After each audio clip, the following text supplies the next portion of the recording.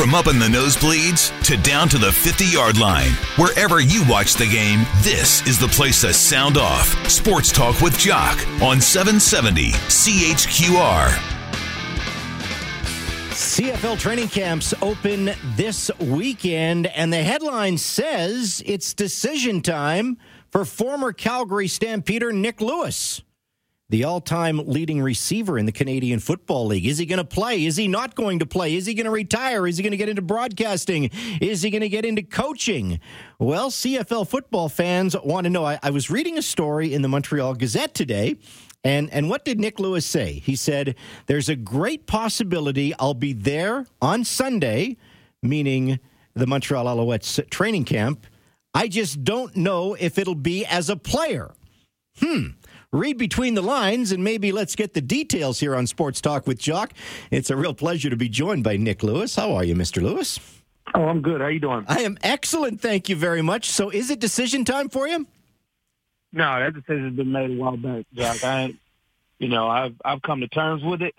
It's something that you can't just wake up one day. I didn't want to allow myself to go back and forth on playing, not playing, and things like that. So I'm pretty much made up my mind on what I'm good. I don't need to play anymore. So time to move forward. Well, and good on you, because it's never an easy decision to make, is it, Nick? But you've obviously taken your time, and you go out on top because you do have the Hall of Fame numbers with the greatest all-time receiving numbers in the Canadian Football League. So does that make the decision easier? Yes, actually, even motivating to come back. Just thinking about just the records and climbing that chart the past couple of years, and really just realizing that I'm not catching G-Roy. I feel like I could play another year, 2 years. Mm-hmm. My body feels good. I feel great. So it was just one of those things where it's time to move forward. And there's a lot of factors. New coaching staff, possibly a new quarterback, not knowing what's going to happen there. A lot of factors play into what your mindset is on coming back. Sure. So when I read in the Montreal Gazette that I'll be there on Sunday, but I just don't know if I'll be there as a player, you're hinting that, you've got an offer on the table from a coaching perspective. At least that's my read on it. Where does that stand? Well, we've talked about a couple different opportunities, and we'll see. I'm still waiting on the contract and other things like that to move forward and see where we're going to go and how we're going to do it and what's going to be the best fit. So, and that's always the best thing. The thing is you want to have a fit. I want to be used and be valuable and not just be around. Okay. So you don't want to be, the marketing guy in the face of the organization that way. You'd rather be, in the trenches, on like a Josh Bell maybe as a coach, or is there something else I'm missing? I mean, I've always liked kind of like the leadership role, falling into that after Jermaine left, understanding that a lot of the time the guys could use an ex-player or someone to relate to, someone that is seeing what they're seeing, or, that can go back and forth between coaches or front office and also the players and things like that. So, I've seen a lot. I've done a lot. I've been hated. I've been loved. And, I understand how hard it is to find, and sometimes even to accept roles for older guys and for younger guys trying to earn roles. And, they want the ball more or something. And you understand, like, they need to continue to work and be more consistent. So anything I can help a team be better and be more efficient, then I think that's a role that I'm looking for. Well, it's interesting. I look at the coaching staff in Montreal. You obviously know Rich Stubler pretty well because he was here in Calgary when you were here. You know Kahari Jones pretty well, the offensive coordinator and quarterbacks coach. How well do you know the new head coach, Mike Sherman? I don't know him at all. Never met him, never talked to him. I know Jason Tucker from playing against each other. We used to go to the same church in Fort Worth, in Texas, back home. And, Carr had been a teammate of mine, and former player, and Billy Parker being a former teammate of mine and coach last year. So I know most of the coaching staff pretty well, and I don't think I'm a hard person to get along with right now. Fair enough. But I guess until you actually meet Mike Sherman, you got to have that. You got to have that connection too. Oh yeah, it's always a feel thing, right? You want to learn, and for me, it's all about a learning process. To open yourself up to learn and to be a part of something is very important. You don't want to just go and just act like you know everything or want to do that. I mean, the process of either becoming a GM one day or being a coach one day, it's all about learning. And if I can learn both sides at the same time, then I think I'm getting a great jump on it. So you would like to get into the business side of the game, at least the management side of the game, Nick? Am I reading that right? Oh, of course. Okay. And hey, I guess you see, guys like Kavis Reed, they've come through that, they've come through that pipeline as well. So, is there a role with you with Kavis Reed then? No, I mean, I would talk to Kavis and things and relay what I would believe to, about game to game and player to player. So, and it's something I've done in the past as well. So it's nothing new. Okay. So can you confirm that you're going to be in Montreal next year? Because this is still not a slam dunk. It's a retirement. That's a slam dunk. But what's next for Nick Lewis? I guess that's what we're still talking and debating here. Yeah, it's pretty wide open right now. The talks have been good, but like I said, we're getting down to that time that we'll see here in the next couple of days. Well, make it happen. And good on you, because again, I'm reading with the Montreal story. You can either confirm or deny. The business side is always a more difficult thing, but you got a $30,000 bonus in the off season, so obviously they are still committed to Nick Lewis, because they could have just walked away from that. Oh yeah, they could have done that a long time ago, right? And then my decision and everything else would have been sped up, and I would have probably already secured a job somewhere, whether it's coaching or moving forward in that aspect.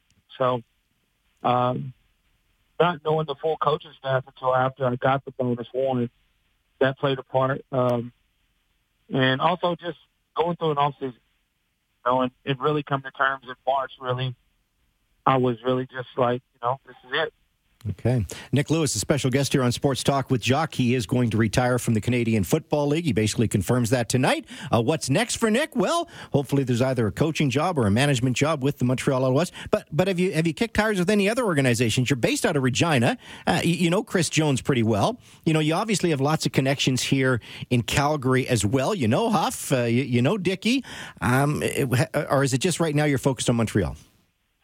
Well, I need to be released first. Okay. So once they release me from my contract, then, we'll cross those bridges. Okay. And those hurdles. So as of right now, I'm still in the contract, so I haven't talked to anyone about a job or anything like that. Makes sense. So, Makes sense. No. We'll see. Okay, fair enough, and I guess those opportunities are now. Some people, and I got a text here tonight saying Nick's got to be in television. He should be working for TSN. Are you knocking any doors in the broadcasting industry? I have been talking to some people, and at TSN, and we're looking at hopefully we can finalize and put something together for 2019. That's going to be on. Okay, it should be good. Well, if Nick Lewis is behind it, I'm sure it's going to be very, very good. And I'm sure, hey, you know the media very well. You're friendly with the media. You work well with the media. You also know your buddy Henry Burris very well, and he's made a nice career out of it, hasn't he? Yes, he has. One of the biggest things that I want to bring to the forefront is learning the players, as a fan, and you want to know who some of these characters are in the locker room. You want to know some of these things that's going on and just be a part of something that's not always just sport, but, we have some different segments and glorifying some players and not just always criticizing and trying to magnetize what's going on. So, Nick, just to clarify the story, so you're going to be in Montreal on Sunday. You're expecting to get released from your contract probably very early in the training camp. May even happen on Sunday. May even happen before, I guess, from that perspective. Yeah, I mean, if I'm there and I pass physical, they owe me some more money. So I don't think they're going to do that. So at this time, yeah, I'm pretty sure in the next couple of days I should be released. Okay. So they haven't sent you a plane ticket to say be in Montreal this weekend? No, I haven't got a plane ticket. Okay, fair. I just got back from Mexico yesterday. Oh, I okay. spent a week in Mexico, so I've been off the grid for a little bit myself. Okay, fair enough. Well, put your broadcasting hat on for a second. Will the Montreal Alouettes be better this year than they were last year? Because last year was a pretty tough season. Yes, I think they will be better. I think with just the system in place, things in place defensively, a little more athletic. You got guys like Enoch can run around. D-line's going to put a lot of pressure. And with Tommy Campbell and Mitch White on the corners, they're going to be jumping things and having a lot of fun out there.